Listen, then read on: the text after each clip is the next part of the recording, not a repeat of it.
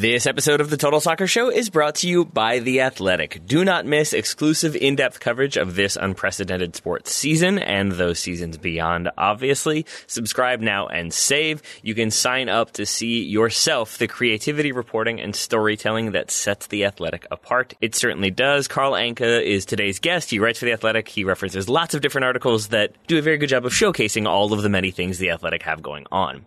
And if you go to theathletic.com/totalsoccer, you can receive 40% off an annual subscription. That's 40%. That's a decent percentage, a large percentage, I would say. Sports are back. You won't want to miss breaking stories on your favorite teams. Go to theathletic.com/totalsoccer for 40% off an annual subscription. We hope to see you there.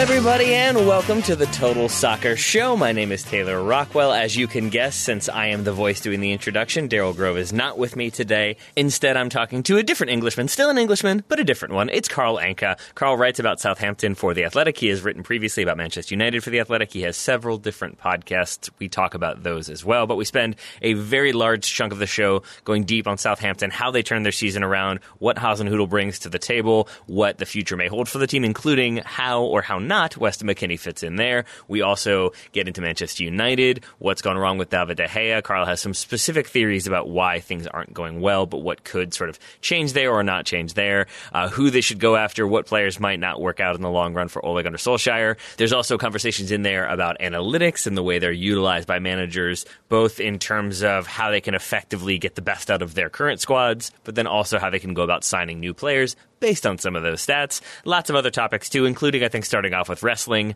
but wanted to give you a bit of an explainer of what's all going on there. Before I say, with me now, I've got Carl Anka, who covers Southampton for The Athletic. He has a podcast, Talking Tactics, has a history with Manchester United, lots of things to talk about. Carl, welcome back, and does that all work for you? Do those all seem like topics you're willing to discuss? Oh, yes. Let's get into it. I don't think we talked wrestling last time, but I might actually start with wrestling because that also seems to be an area of interest for you. How did you get into that? And am I correct in saying that you are a wrestling fan? Oh, yeah. I think I'm currently lapsed, but yeah, I love wrestling so much. Started off watching wrestling when I was, I want to say 6 or 7. Mm-hmm. Watching mostly WCW because it was on free TV in the United Kingdom. And then I moved on to WWE.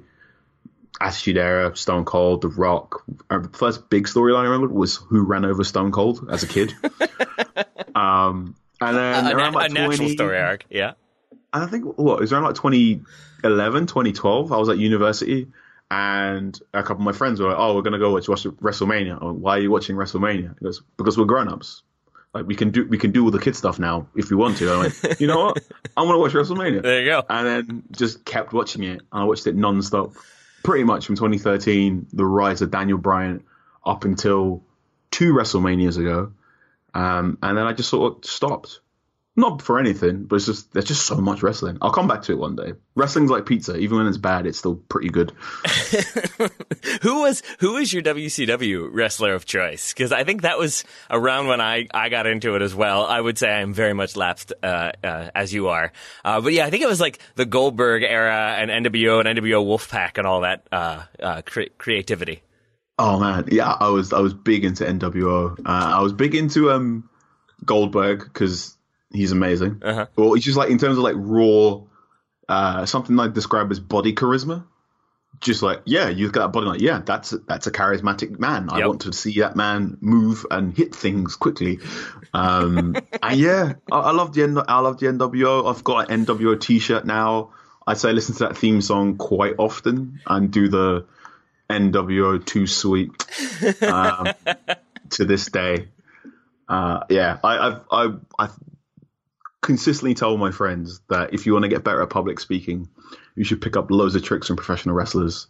So sort of how you constantly repeat phrases, how you need to take loads of pauses, how it's good to have like a certain sign off that you're known for. Like if you want to do podcasting or broadcast, try and nick as much as you can from professional wrestling. Who do you think is the best on mic? My thoughts immediately go to The Rock because that man can command a room. But who's your go-to when it comes to the best wrestling orators?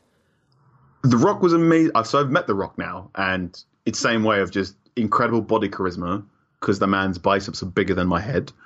And he's so quick-witted. You're just like, how many jokes have you told in 30 seconds? How have you done that? So he was great. I was also a big sucker for Macho Man Randy Savage. Of course. In my copy, you can quite often see me sneak in cup of coffee in the big time, which is one of his famous speeches about how a wrestler got a cup of coffee in the big time, brother. And I've also done 2 or 3 times where I've written about how the cream will always rise to the crop. Another Macho Man reference. But for me, it's always been Flair. Ric Flair. I think I've done... There was a definite spell, maybe 2017, for about a year, where every single day I would recite the Rolex wearing, limousine riding, jet flying, kiss stealing, son of a gun speech in the shower, just like as my pep talk. That's a good pep talk. That is a good way to get yourself going. Did you give that to the Southampton team that lost 9-0? Is that what turned their season around? Was you taught them that speech and that was the big turning point? I think at that point in time, I was spending a lot of time yelling at them to defend the back post properly. That's an equally, if not lesser known, Ric Flair monologue. It's about defending the back post and how important that can be. Let's start there then. Let's go to that 9-0 loss because that does get sort of all the attention. It is the easy touchstone for Southampton had a rough season and now they've had an okay season. How important was that loss, do you think, in retrospect, in terms of where they were in the season and where they end up finishing? It's really interesting now because we're doing Zoom press conferences now in these COVID times. And I only realized maybe after about 4 of them that they were all put on YouTube afterwards.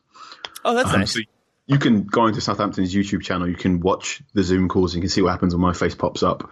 And there was one quite recently, I'd say maybe 2 or 3 weeks ago, where, one of the things about Zoom press conferences now is there's just more journalists on it.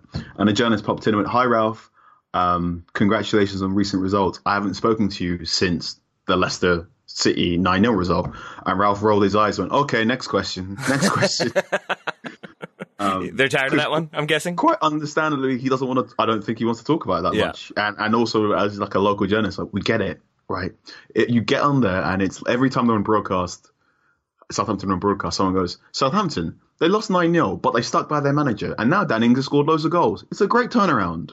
And that's the very, obvious narrative of Southampton, and it's a remarkable season. When I look over the course of the 352 days, I was tracking their activity of for how long I thought Southampton were gonna get relegated, and now they finished very comfortably in 11th place, and without really bringing in any new players in the transfer market. And what really happened was basically Ralph went, "Oh wait, you're my better centre backs. You're in." And we're going to go from defending at 5 at the back to defending 4 at the back. And it's like, football can be quite simple when you get people to buy into what you're saying. How do you think he went about getting people to buy into it? Was it just sort of, you know what, you are not going to work for me, I'm going to start somebody else? Do you think it's the way he communicates or the way he conducts training sessions? What do you think it is about Ralph Hasenhüttl, not Ralph Rangnick, who was able to kind of motivate the squad in a way that they weren't at the beginning of the season to finish as strongly as they did in Project Restart? I suspect it had something to do with a change in his, shall we say, workplace demeanor. So Ralph doesn't like it when the 9-0 is brought up. He also doesn't like it when he's compared to Jurgen Klopp. So while they did their same coaching badges together, and he's sometimes referred to as the Klopp of the Alps or the Alpine Klopp, he wants to maintain he's his own man. But what I thought was quite interesting around about December time, so around about the interesting period of Southampton's spell, I thought a key distinction between Ralph Hasenhüttl and Jurgen Klopp was Jurgen Klopp hugs his football players. And is we can it's fair to say Jurgen Klopp is a very positive man, whereas at the start of the season in particular, Ralph Hasenhüttl came across as quite headmasterly and a little bit cold. And I think if you're a football manager that wants to play, a high pressing, highly energetic style of football that involves loads of running, you have to be positive.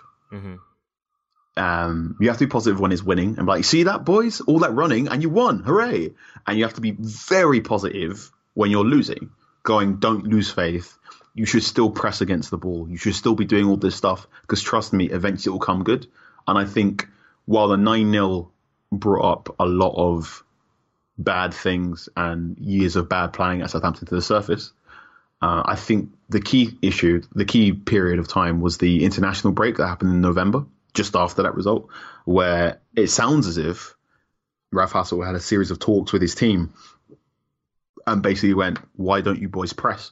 And the boys were essentially going, "We're quite tired and we don't really believe that you have any faith in us." And Ralph is more or less went, right, maybe I need to be a bit more, practice some humility and be a bit more encouraging of my players.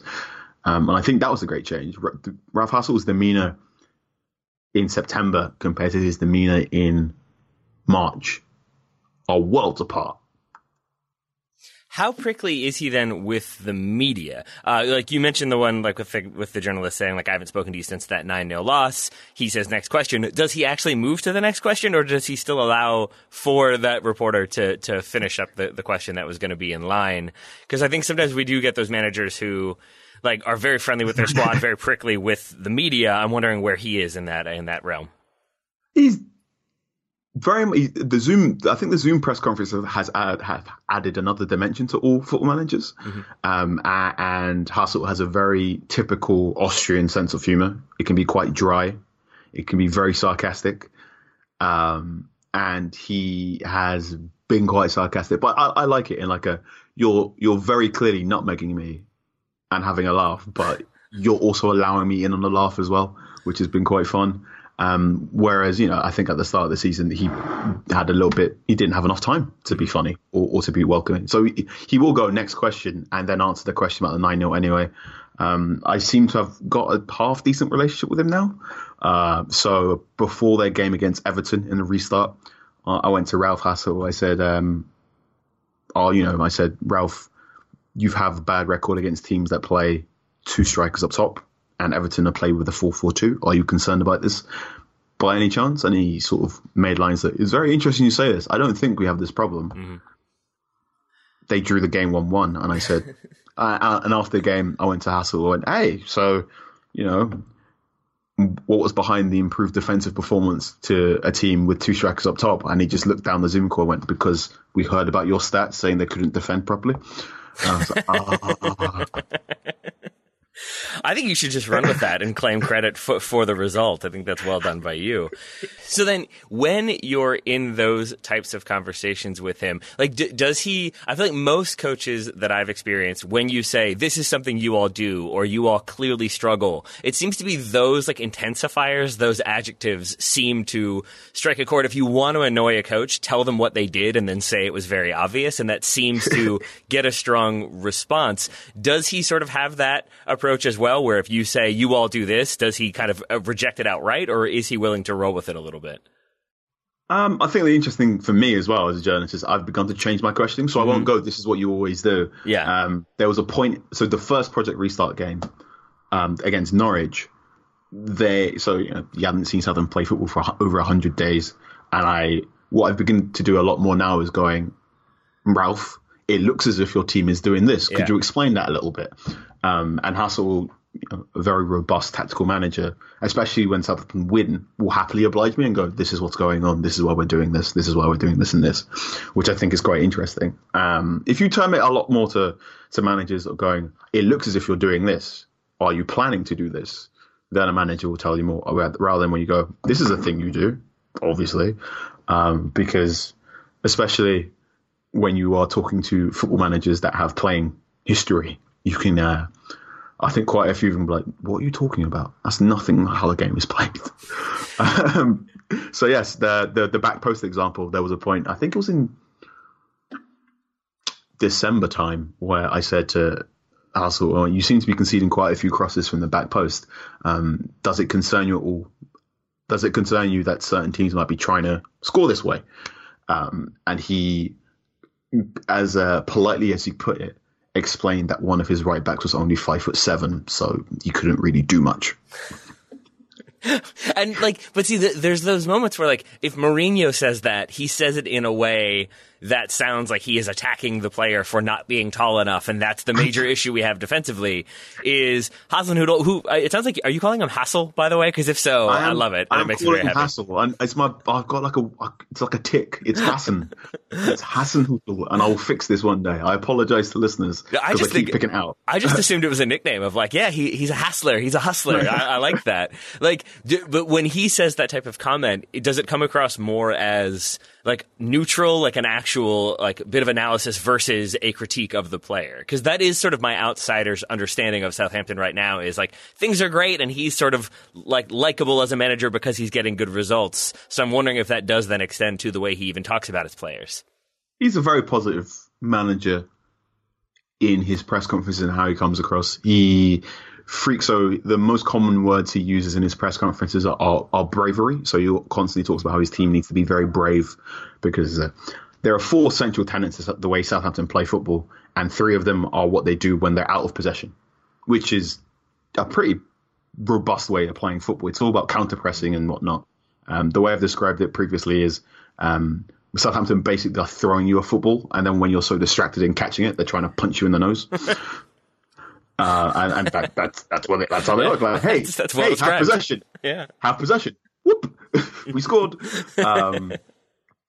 And he throughout his career. So Hasenhüttl's career started in Bundesliga 3, and he worked his way up through the lower leagues. And I'd say, while Red Bull Leipzig are probably the biggest club he's managed, he got them there because they were only just promoted from Bundesliga 2 when he took charge, and then he took them into the Champions League phases. So he is known for working with young players. So he will very rarely sign a player on above the age of 24. And he also refers to any player that he likes. So like Ralph speak for a player he likes is open-minded. If he describes a player as open-minded, then you know he really likes them. Because if they're open-minded, you're basically, willing to take on his teachings. And I think when you have a manager that constantly talks about his players being brave and believing in what he tells them to do, and how his choice of compliment is you're open-minded, you get the picture of a man who is very much, if you do what I tell you to do, we're all going to win as a collective. And this comes down to his playing style as well, which is this 4-2-2-2 system that is all about building up overloads in certain positions and then scoring very quickly. Like the intent, the essential tenet of Ralph Ball, as it is if you are very positive and on the front foot, then we can close the gap between any individual quality between you and your opponent. And I think to do that, you have to be a very positive person. And it's coming through a lot more now. Southampton are in a better place. Much more still to come from Carl Anka, but first, this episode of the Total Soccer Show is brought to you by Roman. We've talked previously about how difficult it can be to schedule an appointment to see a doctor, especially in the United States. And that's difficulty from a scheduling it perspective, but then also the wait that can be involved, sometimes up to a month. And when you're dealing with certain conditions, especially something like erectile dysfunction, you want treatment as quickly as possible. And that's where Roman comes in. Roman makes it convenient and easy to get the treatment you need on your schedule. That is fundamentally important. Just grab your phone or computer, complete a free online visit. You'll hear back from a U.S. licensed physician within 24 hours. If that doctor decides treatment is right for you, Roman's Pharmacy can ship your medication to you with free 2-day shipping. You also get free unlimited follow-ups with your doctor anytime you have questions or want to adjust your treatment plan. They're very flexible, is I guess what I'm saying. So, if you're struggling with erectile dysfunction, go to GetRoman.com/TSS for a free online visit and free 2-day shipping. That's GetRoman.com/TSS for a free online visit and free 2-day shipping. Thank you very much to Roman for sponsoring this episode, and thank you very much to Carl Anka, to whom we shall now return. I want to talk about That Better Place in a second, but first, if you ask a question and he responds, that was an open-minded and brave question, are you going to feel about as good as you possibly could? Because that seems like the highest praise he could give you. Oh, yeah. I'd pop really hard. The last press conference we had before the season started, again, because these are all via Zoom, you're on your webinars, and then you get picked out in the Zoom and you can get put through. So you have that moment on the Zoom where you sort of switch on your camera and then switch on your microphone. So I had my moment where I sort of switched on my camera and waved to Ralph, and then you can just see him on the thing. He did like a really big sweeping wave back. It's like, "Hi, Carl."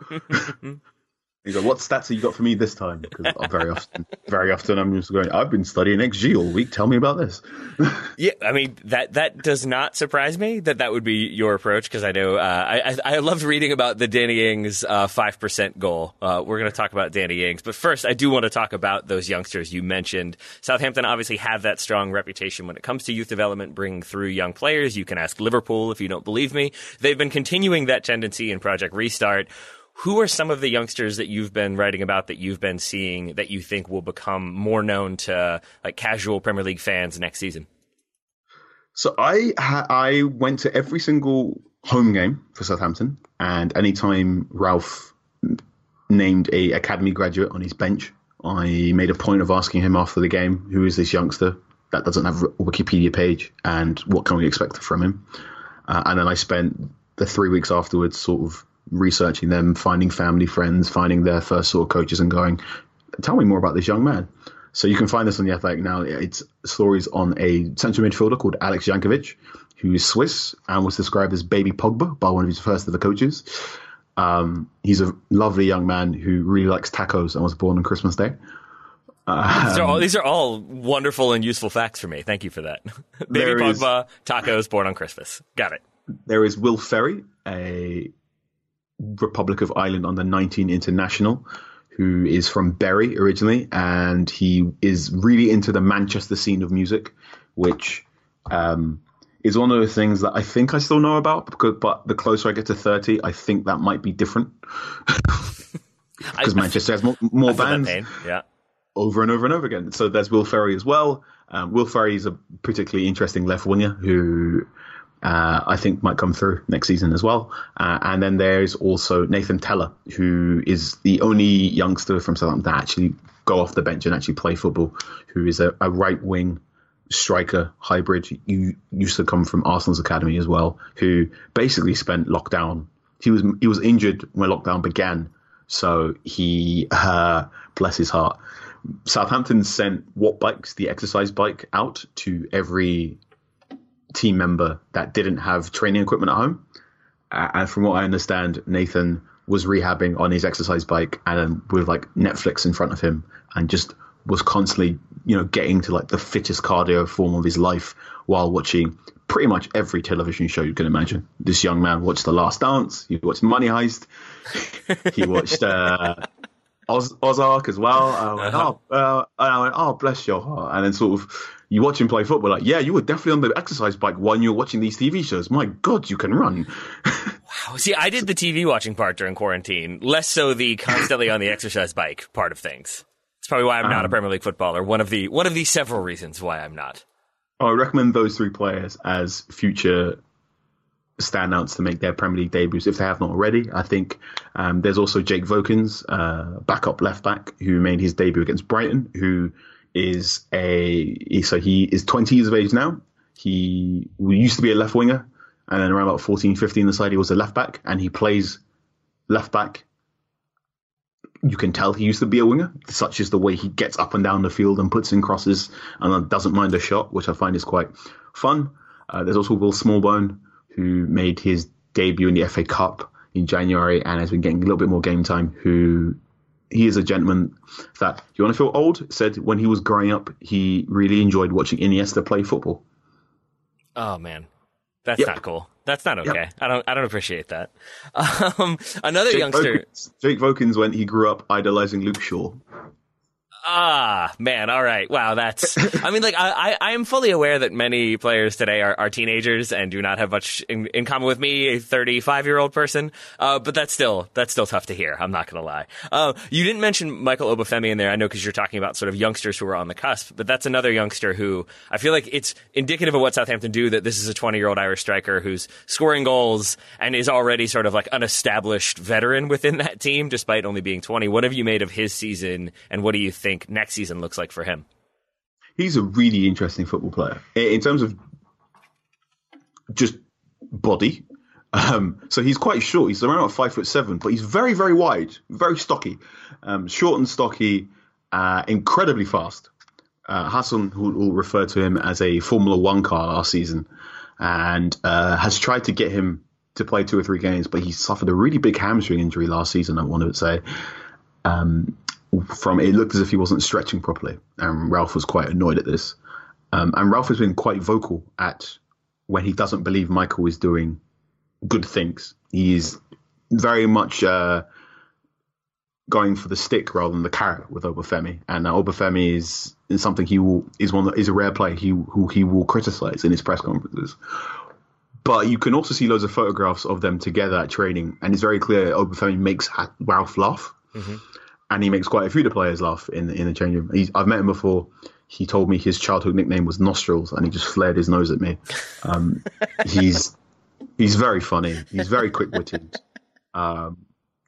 He's really, really quick, and he's a very strange striker in that I'm not sure if he quite fits Ralph's system yet.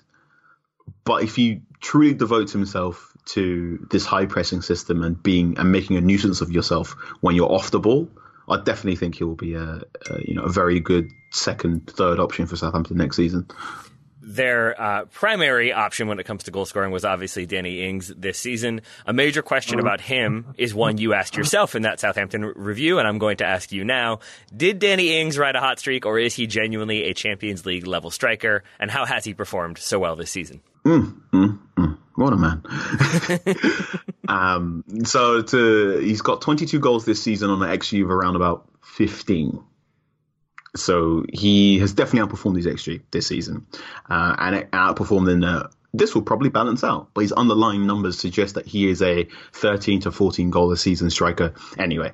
And I think the really interesting thing about Danny Ings was because of the knee injuries he had at Liverpool, there just simply wasn't a large enough sample size for him anymore in terms of the deepened stats and numbers. If you really think about stats in football's boom happened around about 2015, which is pretty much exactly when Danny Ings got his injury. Stats come into football around about the time Jurgen Klopp gets Liverpool up and running, and that's also when I think it was the very first training session Jurgen Klopp carried at Liverpool where Ings did his ACL. So that was quite concerning. But I think what was really interesting about Ings is of those 22 goals, one of them is a penalty. 2 of those goals are him charging down the striker, charging down the goalkeeper, and the goalkeeper just sort of laying an egg and him nicking it and scoring. He's also hit the crossbar or the woodwork 5 times as well. Such is the way he has a really aggressive shot where he picks up the ball in the left half space and cuts inside and shoots on his right foot. It's a really, really fun thing to do. Where he's like, oh yeah, he's doing that thing he always does again. This is probably going to be a goal. He scored again. I love it when he does that.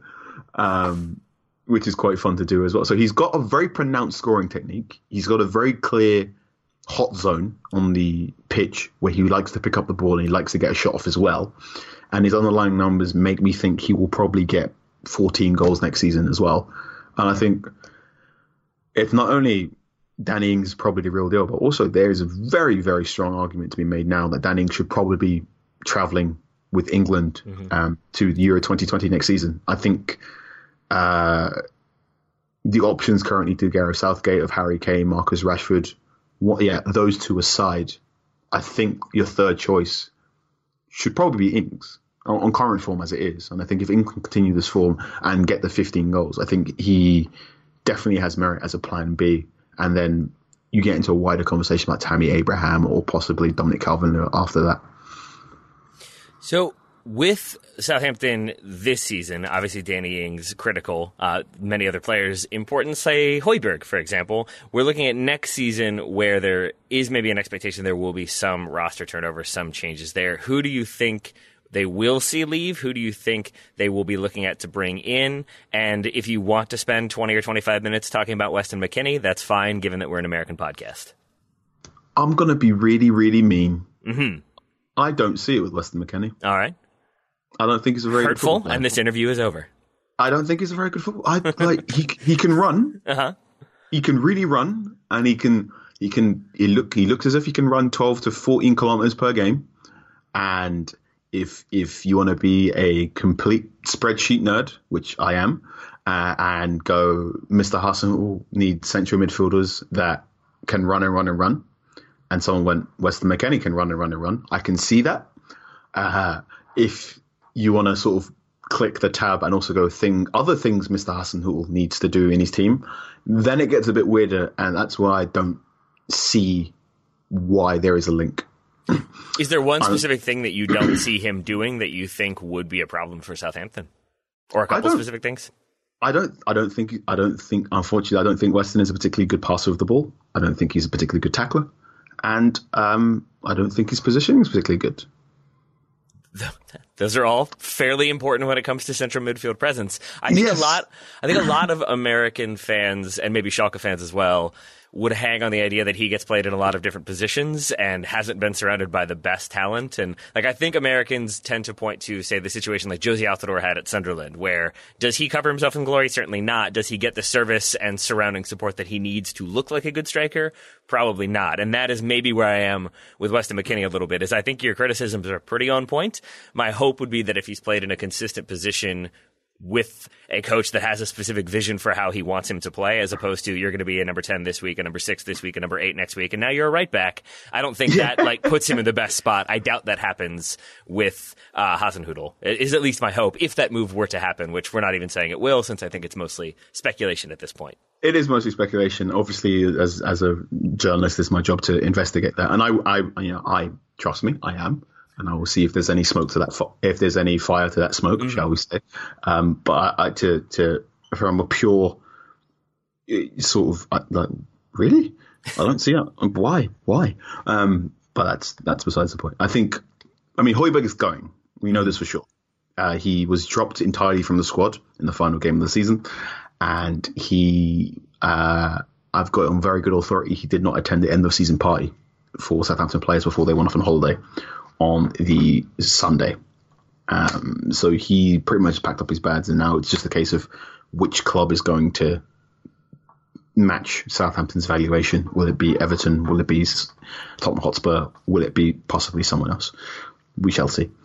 I think Højbjerg, as a football player, he is very good at winning the ball and making the short pass that allows Southampton to begin the process anew. When you consider Southampton's entire, like I said before, 75% of what Southampton do is all about what they do when they don't have the ball, which means the times they do have the ball, they have to be very clever and have to, you spend 75% of your time running around getting the ball. So the person that wins the ball back, it's very important that person has calmness when they play the 5-yard pass so they can begin their sequence. And I think Højbjerg was particularly good at that. Højbjerg was also atrocious at shooting the ball. Atrocious. He has the highest XG. He has the highest expected goals for someone that didn't score a goal all season. His XG indicates he should have scored 4 goals and he scored none because he had a really bad addiction to shooting on the outside of the box when the ball spilled out from a corner kick. And you're going, stop, like that. When it works, it's a goal of the month or a goal of the season contender. The 40 or the 20 or 25 times where it doesn't work, you've just wasted a possession. Don't do that. Which was always really interesting because when you talk to Højbjerg and when you read about Højbjerg and you read interviews about Højbjerg, he's a very intelligent young man. There's a very interesting segment in Pep Confidential, the book about Guardiola, that describes a time where Guardiola and Højbjerg were basically joined in grief when Højbjerg informed Guardiola that his father was dying of cancer, and Guardiola was very, very complimentary of him and speaks very highly of Højbjerg and talks very much about Højbjerg's emotional intelligence. And if you talk to Højbjerg and how he sort of he's a man that understands what was very, very important, and but also there's far more important things than football. You can understand why at the age of 24 he was a Premier League captain, but also, for a man who's that intelligent and understands about how the bigger picture, he can get drawn into some very, very silly things on the football field. Oh, such as? I want to know. I mean, one of them, the most particular one, is the shooting, and it's just he will always oblige a crowd that goes shoot. Bless his heart. Peer pressure, man. Peer pressure's real. And although he has a very nice way of conducting conversations with referees, he can get a bit snippy when he's talking to referees as well. So he is a good central midfielder who will be applying, but I also think the best replacement for Southampton is Harrison Reed, who will be leading Fulham in the playoff final coming up shortly. So Harrison Reed, 24 years of age, came through the academy with James Ward-Prowse, is very, very talented at winning the ball, very, very talented at making those 5-yard passes. And while he only has one goal this season, I have faith that he will be better than Højbjerg at shooting the ball. In terms of their goalkeeping situation, a lot of very specific Southampton questions for you. Mostly just because they've been such a strangely captivating team, especially with the restart, but especially with Hasenhüttl playing the system he does. And I have some questions about that system in a moment. But first, I wanted to ask about Angus Gunn versus Fraser Forster, because Fraser Forster was a player that I thought was going to be like the next great England goalkeeper, and is now maybe the 6th best England goalkeeper. I'm not sure where we are on that list, but why isn't he a more consistent starter for Southampton? Why hasn't he been there? I'm sure I've missed something major, but I'd like to know about that sort of competition and what you think happens next season in the goalkeeper spot. So he suffered a huge knee injury in 2014. So he dislocated his kneecap 2014, and he was out for an entire year. And when he returned, he helped set a clean sheet record with Ronald Koeman in the 2015 start of the new year, where Southampton were, looking like Champions League contenders. And then shortly after that, he just it didn't quite work out for him because, perhaps because of his knee injury and the effects it had on his mobility. Forster became a very static goalkeeper. He was very much did not move off his goal line. So when you look at the modern goalkeeper and how far, Ederson or Alisson or whatnot, or, to a much lesser degree, Angus Gunn, they like to stand way up off their goal line and direct stuff, and sometimes stand outside of their penalty area, such as how they want to play when their team is in possession. Fraser Forster stood on his goal line, which when you are the best part is 6'7", you are not working with your body. You're sort of negating half of your strength. When you're 6'7", if you can shoot off your goal line and be like a bear or do a starfish, you're gonna be very good on your one-on-ones. Whereas if you're just gonna stay in the goal, you're opening up far more space for a striker to shoot at. I recently did an article with David Priest, fantastic goalkeeping coach now at Osterlands, and is a highly respected goalkeeping writer and pundit. Sort of, if you want to know about goalkeeping, it's either Matt P from The Athletic or you want to get David Priest. David Priest showed me quite a few bits of footage of Fraser Forster, and simply went, after this knee injury, he sort of stayed on his line, and he didn't look as able to get down for one-on-ones as he used to be. And he used something, there's a very interesting goal he conceded against Newcastle a couple of years ago, where he used something called, and if you want to get really granular into goalkeeping techniques, he used something called the spin move, which speaking as a wrestling fan, do you remember when Booker T does the spinner Rooney? Yep. Yes. So the spin move is a sort of tactic where if a goalkeeper makes one save, and then another shot is coming as well, you can use the spin move to get back onto your feet quite quickly. Mm-hmm. And it uses, it requires you to spin on your back very quickly, and you can get back on your feet quite quickly. Fraser Forster likes using this move, but after his injury, he couldn't quite do it with the same zip that he used to, which meant there were 2 or 3 goals he was conceding where he'd make one save. And as a goalkeeper, Forster also has a tendency to parry it back into the path of danger rather than hold on to it. So he'd make a save, but parry it into danger. He'd do this spin move to try and get back up to his feet quickly. But because he wasn't as quick as he used to be, by the time he was finishing that spin move, someone else would have got the rebound or the tap-in for a goal. And there's a very good example, I think in a 2016 game where Southampton drew 2-2 against Newcastle for this. Forster's definitely looked to have built back his confidence while playing in Celtic last season. He's beginning to come off his line a lot more now. He's beginning to work with his very impressive physical frame rather than keeping that frame on the goal line. And he looked confident again. Goalkeeping is such a bizarre science that confidence, you can't put in a statistic called radar, but definitely you can tell when a goalkeeper is confident compared to one that isn't confident.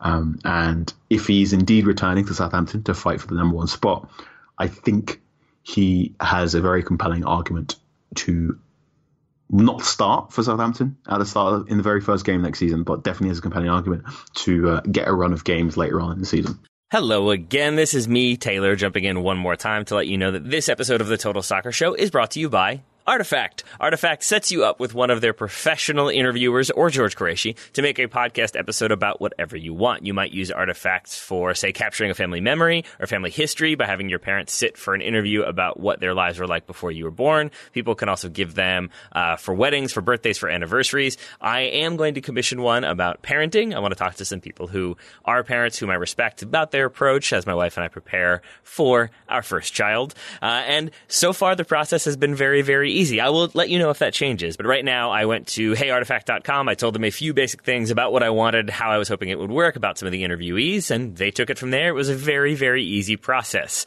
If you would like to hear some examples of what they've already done, you can go to heyartifact.com to hear those samples. If you'd like to get one of your own, you can go to heyartifact.com/TSS. Make sure you get that /TSS in there because that gets you $40 off your first. Once again, that's heyartifact.com/TSS to see our story and then commission one of your own and use the code TSS to get $40 off your first artifact. Thank you very much to Artifact for sponsoring this episode. Now back to Carl one more time. You formerly wrote about Manchester United for The Athletic, now writing about Southampton. In those conversations about Fraser Forster's goalkeeping technique, did David De Gea come up when it comes to maybe potential issues and why he might be having them? Because I am so very confused about the shots from distance thing, and I'm wondering if you have any theories or thoughts on that. Did we have this conversation last year? So we may have, but I want to do it again. So last year, my theory was, so when you look at like the classic De Gea performances, when the really good ones, so sort of the one that always springs to mind was the game, the 3-0 Manchester United victory over Arsenal, when he made 14 saves, and the majority of those saves were made with his feet, and that was the great De Gea was a footballing octopus who could sort of shoot his feet out and use a long barrier cricket technique to make blocks with his feet. And I think what happened towards the end of last season was opposition teams going, if you can shoot at De Gea before he sets his feet up to make those sort of blocks, he's not going to expect it. He's not going to be able to get his hands up. And I think that sort of opened up a glitch in his goalkeeping style, which has now progressed into what I think is just a fully blown case of the yips, where his hands and his wrist strength doesn't look to be the same way it used to be. And I think a lot of players now are beginning to go shoot on sight against De Gea before he can sort his feet out, and he'll probably flap at his hands rather than make the save. There are still some good saves De Gea makes, but I think if we're being brutally honest, a big reason why Manchester United didn't make top 4 last season was because he was letting in goals that he probably should have saved. And I think his contract got renewed because Manchester United didn't want to look weak in the transfer market rather than because they wanted to keep David De Gea. He's a goalkeeper with a lot of credit in the bank, and Manchester United fans don't really criticise him, which I think makes it very interesting when Roy Keane has been very critical about him recently, has made a lot of fans go, steady on, Roy. But I think Dean Henderson has now put a compelling case to be Manchester United's number one. If anything, I think the best example for what's going on with David De Gea is probably what happened to Pepe Reina at Liverpool, where sort of there was a time where Pepe Reina did everything for Liverpool's defence, and he could be relied upon to do everything. But after season after season after season of not getting the help he needed in defence, he just couldn't maintain that sort of godly output, and then it all went to pieces. And I think when you look at De Gea and how many player of the seasons he won in a row, and how when you look at in the season when Mourinho took Manchester United to second, the XG actually indicated Manchester United probably should have finished 5th. But De Gea was basically standing on his head, putting in one of the greatest goalkeeping seasons of all time. And then he immediately goes away and has an atrocious World Cup because he just couldn't maintain that level of concentration anymore. And I think that's what's happened. A bit similar to when a boxer gets punch drunk. You can get a bit to a goalkeeper where they just have made too many saves. How do you think then you pull the goalkeeper out of that spiral? Is it like you just kind of put your arm around them as Ole Gunnar Solskjaer has done and sort of back them to get it right? Is it about just needing a change in scenery, or is it about maybe giving them some time on the bench to think about things a bit more and get their head right? I think it's all three. I think Ole is definitely tried putting his arm around the shoulder. I think there's been a lot of talk in the goalkeeping coaches. And I think what was particularly interesting about De Gea is not only did he go on this amazing goalkeeping spell for Manchester United, but he did it after Eric Steele, the Alex Ferguson's former goalkeeping coach, and the guy who's regarded as one of the best goalkeeping coaches out there. He even learned Spanish so he could better communicate with De Gea. There's a fantastic story about when he goes to De Gea's house and basically goes, show me what you eat for dinner. And then they sort of realized what De Gea needed to do to cope in the Premier League. Like, we can tell in a bit.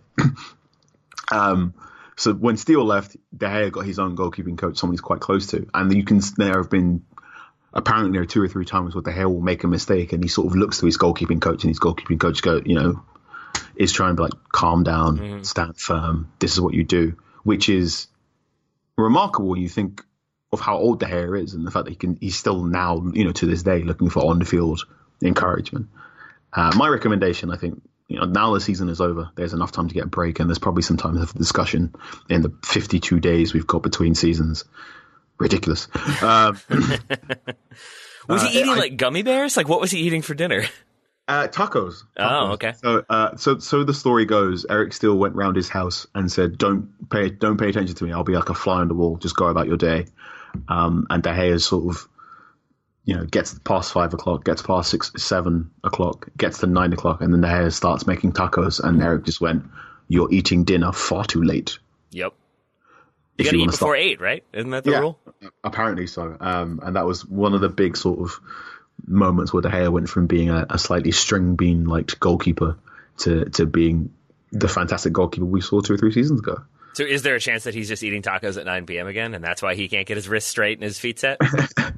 I think it's a bit like tennis, or it's a bit like boxing, where you have a tell and people figured out his tell. If you shoot early, you have a problem. It's a bit similar, to use another goalkeeping example. Joe Hart has a very recognizable tell that most Premier League teams now know, and that is partially why Joe Hart is not with the Premier League team right now, because everyone knows if you do a certain thing, Joe Hart can't make a save. What is that thing? Because I don't think I know this tell. Joe Hart is not particularly good at making saves low to his left. Huh. So just aim low to the left and you're good to go? Yep. Wow. And half the league knew it in his last season at West Ham, and now all the league knows it, and it's quite hard. So Joe Hart either Joe Hart learns to make saves low to his left, or Joe Hart has to find somewhere else to play football. On the surface, that seems like a very simple thing of like, Joe Hart is bad at this one particular thing, so let's all aim for that. That seems like a thing that like you could kind of learn and watch from watching a bunch of games and like finding those patterns. But I'm assuming a huge part of the understanding of those kind of vulnerabilities relates to analysis, particularly of the data involved. I know, like you've mentioned XG several times on this show. How important do you think that has been to understanding those sort of small vulnerabilities that can be exploited when you're talking about these top tier teams? Oh, it's huge. I think one of the greatest compliments and the worst thing that can happen to you if you're a superstar, or indeed a superstar goalkeeper, is just how scrutinized you are and how much hours of footage and how much people, coaches are looking into Wisecout, trying to find your every flaw, or trying to find a system, or trying to find a thing to make you less effective. There is no doubt in my mind people at Manchester City have dossiers on Alisson Becker's perceived weaknesses, and vice versa at Liverpool on what Ederson can be done. When Southampton beat Manchester City in the restart games, Ralph basically went, "Yeah, we know Ederson plays like a sweeper, so we had a plan. Mm-hmm. We had a plan of just we're gonna try one of our pressing traps, but we particularly told our strikers shoot on sight if you win the ball high up the pitch, because Ederson's probably going to be 25 yards off his line." Lo and behold, Che Adams lobs him from nearly 40 yards out of goal, and that was the winning goal. And I think that's the goalkeeping is a weird mix of mathematics, boxing, physics, and a whole bunch of intangibles and poker. Mm-hmm. And I think you can have, in the same way that a great boxer can get knocked out once and just not come back the same way, you can have great goalkeepers that just have a bad one. And you're like, hang on, what happened there? I mean, Iker Casillas looked like one of the greatest goalkeepers was one of the greatest goalkeepers of all time, looked to be the god of Real Madrid, and then didn't quite quickly. That is a fair summary of how it went for Iker Casillas, and it is a fair summary for how it goes for certain players. When those players then have that downturn in form, when they seem surplus to requirement, and a coach is looking to bring in somebody to replace David De Gea or Fraser Forster or, let's say, Højbjerg when he leaves, how much do you think stats are playing a role there? As in, if Hasenhüttl was looking for, I need that player who can be calm when we regain possession, I need them to be good on the ball so they can find those opportunities when everything around them is kind of chaos. How much of that do you think relates to the data? Do you think he has a short list based on this player has this percentage passes completed in this type of scenario and has this many ball retentions under this type of scenario? Like, how detailed do you think they're going to find players that sort of they can rest assured will fit their approach? I think it varies from club to club. So when you consider, I think Manchester United are, they're a European super heavyweight, and Manchester United are essentially, they have too much money. Really, there's you talk about too rich to fail. Manchester United are so rich, they don't really need it. They've got a great scouting department and they look into data and whatnot, but also they're so rich they can also let other clubs do it. And like, you know what, we don't need to find Jadon Sancho when he's only 30 million. We can buy him for 120 million later on in that sort of football is bizarre system. And there's no doubt in my mind, if you look at the way Solskjaer has built his squad for Manchester United, it's very clear he's looking for certain sorts of players. He did a great interview with United We Stand where he said he'd much rather have a hole in his team than a hole, which is very fun, which means not only is he looking at stats and want to build a player, but he's also definitely looking for characteristics. He's he came up under Ferguson. He very much wants to meet the man behind the numbers, shall we say, and Aaron Wan-Bissaka, very, very good, very, very good defensive-minded right back. There were questions of whether he could go forward. And I think in conversation with Wan-Bissaka, it became quite clear that, Solskjaer went, I can teach you the rest of it. Don't worry about it. And lo and behold, Wan-Bissaka's got better at going forward. And I think that's the way Manchester United try and build, in that you can get Ollie saying, I need a player that can do these sort of things. And then they will have conversations with Ed Woodward, and then they will go out and try and find them. But with Manchester United, because Manchester United money is not really a concern, they don't have to find the sleeper in the transfer market as compared to how Southampton would try and do it. So from what I understand, Ralph has like a list, like a sort of 10 commandments list of how he likes the sort of players he likes, which I don't know them for sure, but it looks as if he doesn't want to buy players over the age of 24. He likes to buy players that are particularly athletic, and he likes to buy players that are two-way threats, shall we say, that are very diligent in defence as well as attack. He's had enough of Højbjerg missing chances then, basically? He wants two-way? I think so. I think it was a two-way thing, which is one of the things of why the links to Weston McKennie don't quite make sense to me. Once again, that's personally hurtful, but that's fine. It's fine. I hold my hands up. I completely got Pulisic wrong. I thought he would be a dud, and he's so good. So good. I was a little concerned, I'm not going to lie. So, yeah, that one seems to have gone a little bit better. I want to stay with Ole for a moment, because I think you're absolutely right in the way he has sort of changed that squad around, gotten out the players that I think don't fit, or is still actively trying to get rid of some of the players that don't fit, in Alexis Sanchez's case. Where do you think Paul Pogba is for Ole Gunnar Solskjaer in terms of the type of player that came through the Manchester United Academy, which Pogba did to some extent? Do you think he would be a player that Solskjaer would want if he weren't currently playing with Manchester United, or do you think other midfielders fit more with what Solskjaer wants to do? That is a really good question. It's one that just occurred to me and I've never really thought about. If Pogba wasn't at Manchester United, would Manchester United want Paul Pogba? I think the answer would be no now. Not for... I think Manchester United dramatically misunderstood what Paul Pogba is. And I think much of the football world does not understand Paul Pogba. And I tweeted about this in conversation with a really good United journalist called Daniel Harris. Of essentially, the best and worst thing about Paul Pogba is that he's 6'2". Because you see Paul Pogba and you go, oh, you'd be a really good defensive midfielder. And Pogba, he hates defending. Yep. He hates defending, and he looks very uninterested in the concept of defending. And the way Pogba runs across the pitch and the way he can cover ground. So he's got a very wide gait, and he can cover 30 yards and maybe 4 or 5 steps. So you look at him and you go, oh, you're really athletic and I can use you as a two-way threat. No. If Paul Pogba was 5'9", everyone go, oh, you're a number 10. Yep. Just make passes and stay forward. Don't worry about it. Don't leave the rest of this dirty work to Nemanja Matic and Fred. But because he's so tall, he very often gets put on set piece defending. He's very often asked to get involved into certain defensive work that I don't think he's particularly good at or is particularly interested in. Paul Pogba is a fantastic football player when he has a very clearly defined role, and it's make the sorts of passes no one else can see and garnish games and knit together our defense and attack. So he knits together defense and attack. He is not your defense and attack. And I think what happened when Manchester United bought Pogba is they thought Pogba could do everything the Juventus midfield. They thought he could be the playmaker of Pirlo, the running of Marquisio, and also like the aggressive on the ball work of Arturo Vidal. When Pogba essentially just kind of wants to be Pirlo.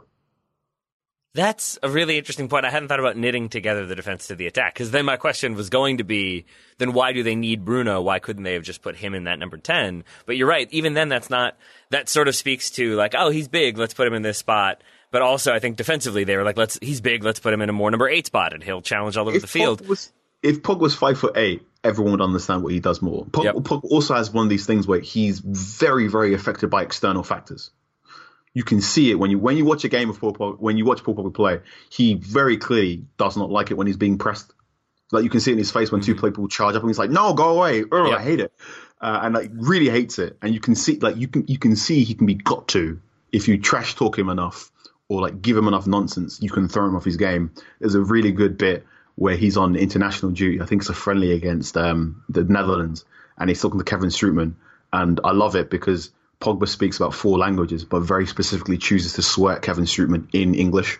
Because he's like, I want to insult you. What's the language I need to use to get at you? And he like stops and goes, shut the F up. There's also, Pogba also has this thing where you can sort of, when he's sort of shielding the ball, you can see this in wide areas where he will try and shield the ball and get his body out with a player. And sometimes he can be so into that action and so into the idea of, look how strong I am. His team was like, could you just move the ball? We're trying to get a counter attack on. Just like, give me it. I think Paul Pogba's, you improve Manchester United by buying a better defensive midfielder and going to Paul Pogba, don't worry about defense because we've got Idrissa Gueye next to you, or we've got the player we all thought Fred would be. I was going to say, you started to say Fred and then immediately changed course. or we've got 2013 Nemanja Matic, shall we say. And I think that's how you've improved Manchester United's midfield. Pogba and Bruno together is fantastic because they both, I think Bruno is great because Bruno doesn't care about wasting time on the ball. Bruno's constant thing is, I'm going to pass the ball forward. Mm-hmm. And when you've got that, that's great, but that also means you need to have someone behind him who can also spray it not just forwards, but left and right, and sometimes sideways, which Pogba's very good at doing. But you also need someone whose entire job is, I'm just going to win the ball and give it to you two. Go in a time machine and get Gattuso for me. I'd be sure. I'd be fine with that. I would have no problem with Gattuso. I think that's a transfer I always made happen in late 90s, early 2000s iterations of FIFA. Probably mid 2000s iterations of FIFA is when Gattuso was joining Man United. I think Totti was as well for me. I also really love, I have to say, Carl, I can tell when you're acting out things you're saying in a way that, like, we're not doing this via video. It's just the audio, but I can tell, like, when you say big and strong, I could tell you flexed out a little bit there. I'm enjoying the actions that go along with the descriptions. It's a really good pairing, and I really appreciate it. Thank you very much. I will eventually move on from Manchester United, but in terms of that number 6, I think I'm with you that I don't think Nemanja Matic plays all of the many, many games that are going to be happening next season with the abbreviated window that you've already mentioned. What would you like to see Manchester United do to strengthen, and in what specific positions do you think they either need a more capable starter or a more capable deputy? Manchester United need a left back. So you could see they sort of limped over the line to get into Champions League spaces, and I think a lot of that had to do with Luke Shaw being injured. Yep. Luke Shaw, a player perhaps not the most well regarded by people outside of Carrington and Old Trafford, but is very important to how they play. It's very important to just giving that extra width on the left hand side when you consider Martial and Rashford are constantly trying to cut inside. And he's also the one, I think when Van Gaal was there, he gets injured, and Van Gaal pinpoints that as the reason Manchester United stopped creating attacking chances is because Luke Shaw was injured. So two different managers, I think, have felt the pain of losing Luke Shaw for a couple games. Luke Shaw breaking his leg is why Memphis Depay is now at Lyon. Yep. Because Memphis, at the start of his Manchester United thing, was simply like, okay, I'm running, I'm stuck in a one-on-one. Oh, Luke Shaw's overlapped. There's the ball. Yep. I'm going to go do other things. Whereas when Luke Shaw got injured and it was Darmian, Darmian was the thing? I forgot about Matteo Darmian and the mutton chops. Yep. Yeah. Darmian cannot boil an egg. Wait, is that a real thing? That doesn't surprise me. Yeah, it's a real thing. Yeah, Darmian, bless his heart, could not boil an egg. So when the United doctor told him he needed to bulk up and eat more eggs with his dinner, he sort of went up to Carrington and went, could you boil me 3 eggs every single day so I can take home with me?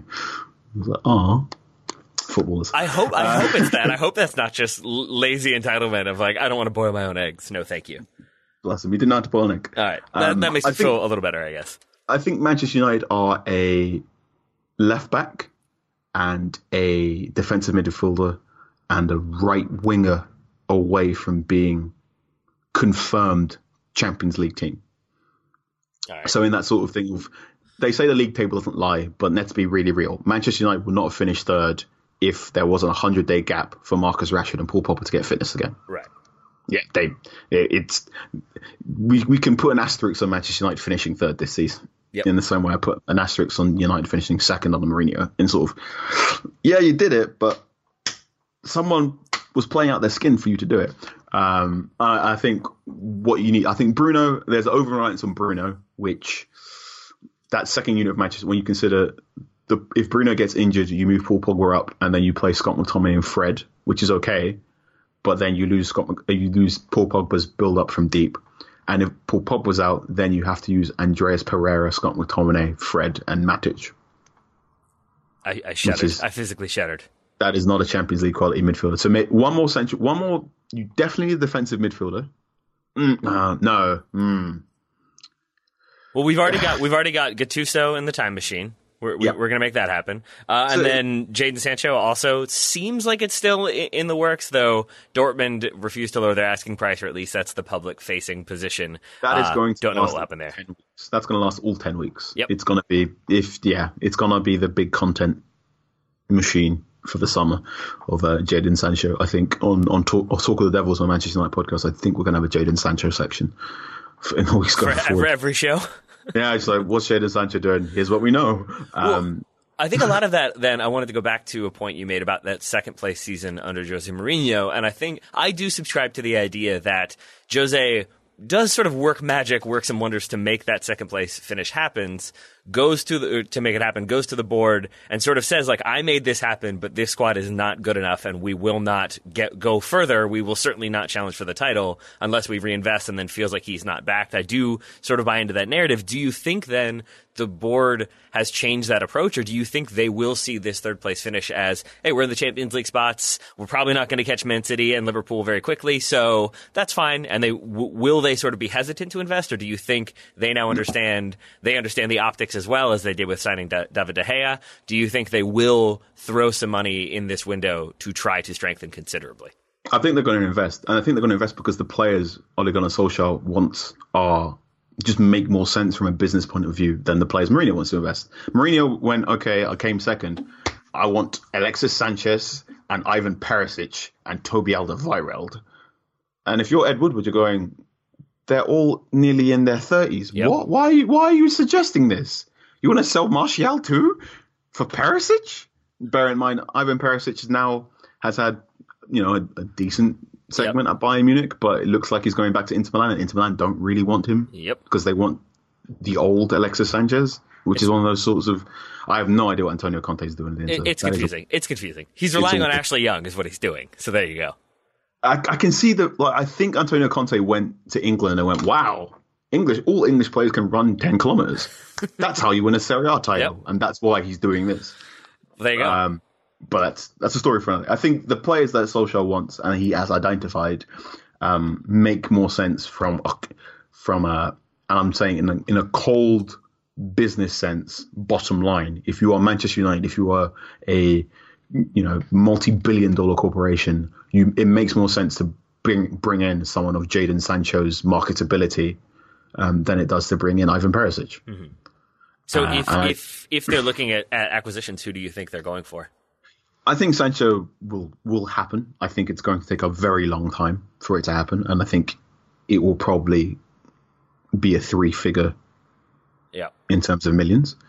I think he will play on the right wing, and I think he will improve United in a way that makes United look like a team that decides defending is for nerds. I think I've got a sneaky feeling Ole Gunnar Solskjaer is going to make Dean Henderson the number one. And De Gea will become the Champions League goalkeeper as a sort of, we'll make you the Champions League goalkeeper. You deserve a Champions League run, but also don't worry about it. I'll be very surprised if De Gea starts these Europa League runs when they're playing in Germany as well, because I think he needs a rest. He needs knackered. And I think there's a possibility. I think there's a possibility Ole Gunnar Solskjaer is going to look into getting another centre back, because while Harry Maguire has improved the defence, there's probably space for one more. I think there's also space for another right back, and there's also I think backup right back will be taken up by Timi Fosu-Mensah, and in terms of backup left back, I think you might need to get someone to look after Brandon Williams when Luke Shaw is injured. Yep. I think in terms of, I think Sancho is going to happen, whether I like it or not. And then after that, it's going to be left back, right back, centre back, and then central midfielder. But I would, if you gave me Football Manager, the first player I'm buying is a defensive midfielder, and it's probably Idrissa Gueye. I would have no problem with that. I would have no problem. I've been saying this to Daryl, my co-host, multiple times in the last month, that Schalke have publicly stated they're not going to challenge for the Champions League. They're going to try to cut costs wherever they can. I really think a loan to Schalke for Brandon Williams makes a lot of sense, because I think we saw some of his vulnerabilities, especially when under pressure. I think you're absolutely right. He doesn't create some of those kind of attacking options. I think it explains why Rashford's productivity drops a little bit. I would not mind a season on loan at Schalke where I think he probably starts every single game and really develops his game overall. What would you make of that one? Would you be fine with that? I think so. I think one of the interesting things now is it looks as if Solskjaer is going to sell Dalot, which Dalot looked okay in the majority of the games I saw him. He didn't stand out. He was better than Darmian, but can boil an egg, we assume. He was better than Darmian and can boil an egg, but that was about it. And I think there's definitely some team squad members that will have to be moved on. Here's a fun name. You remember Marcos Rojo? Yes, I do remember Marcos Rojo. He needs to be moved on. He was on loan, right, this season, but is still on the books? Yeah, he was on loan, still on the books, but so he'll need to be moved on, and he's burnt toast. Man, see, that one I get. That one I know. I kind of forgot that Rojo is still being paid. That's good stuff. All right. Well, we've talked Manchester United to probably a depressing degree for Man United fans and a frustrating degree for those of people who don't like Man United. The final thing I wanted to ask about before I call it a day, since you've been very generous with your time, and I do appreciate that, Carl. The Premier League 60 is a thing that we talked a little bit about before we started recording. What is that? What are you doing with it? And how's it going so far? It's going really well. So it's an idea we formulated, I want to say about a month and a half ago at The Athletic, where we decided we were going to try and name the top 60 Premier League players of all time. And we mean Premier League as in post-92, the Premier League. So every writer on The Athletic had a little spreadsheet, and you were allowed to vote, and you were allowed to pick who you think your top 60 are in any order. So we did all that. The spreadsheet came out. We went, okay, this looks like our top 60. I was invited in a special Zoom call that was meant to last half an hour that ended up lasting 90 minutes as we argued the top 20.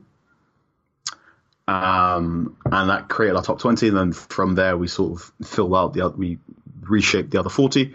And that was my last involvement. And then after that, we rejigged the top 60 yet again. Because some final names sort of didn't make the cut, that we went, oh no, you have to have so-and-so in there. And from there, a number of the Athletic writers have been given anywhere between 3 to 6 features.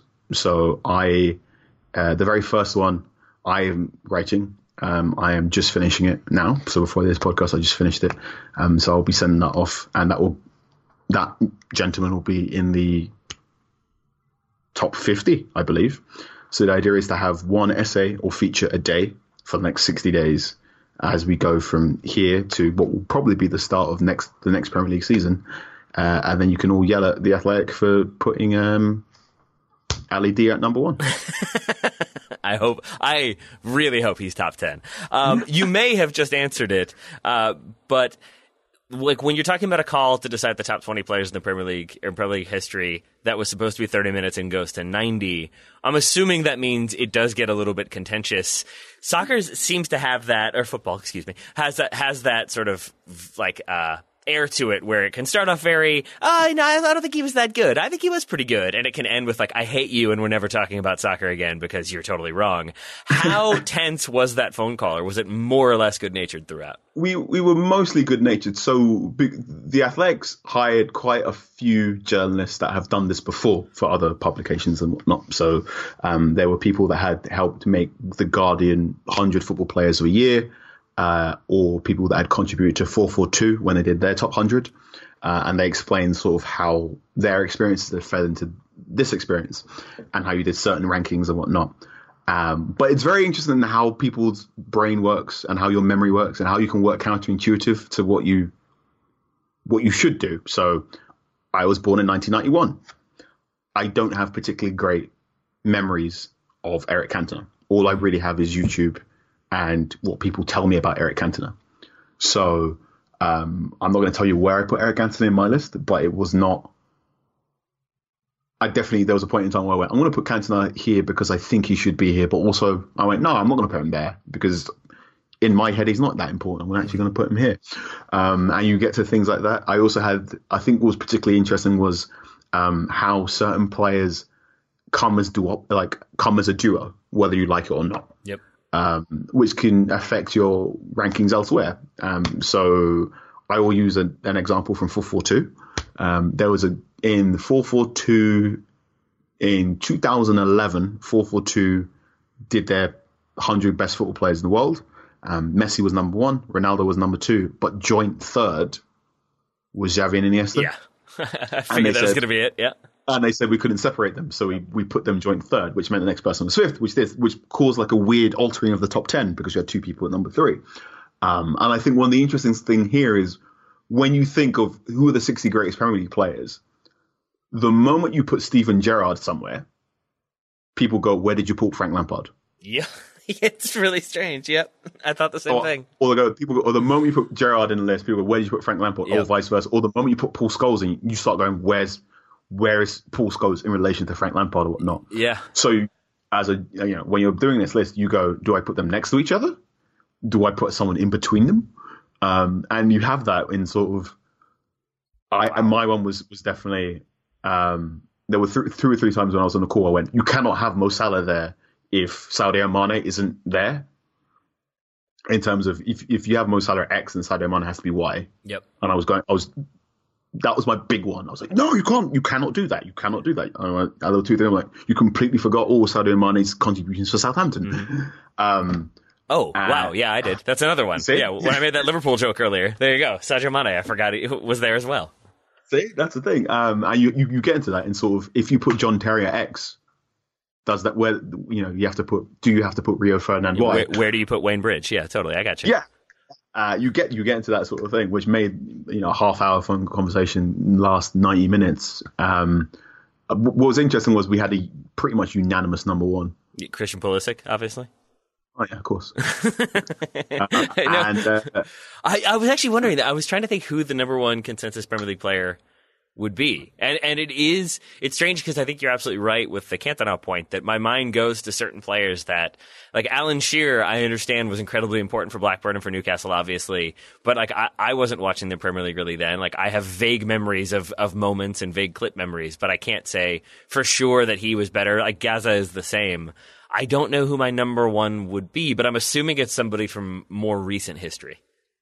I cannot reveal. All right. I can say on our 60-person list, 12 of them are currently playing in the Premier League. Okay. All right. 12 of them are currently playing in the Premier League. It used to be 13 because David Silva is now departed. Okay, all right. So you can give me that one. So it's David Silva somewhere on the list. All right. So we are on 57 now. Mm-hmm. So number 60 was Les Ferdinand. 59 was we've had Les Ferdinand, Jamie Carragher, and I think today's one was David De Gea. Ooh, which again was a really interesting one into where do you put goalkeepers, because I don't think there are many football journalists or pundits who used to be goalkeepers. Yeah, no, you're right.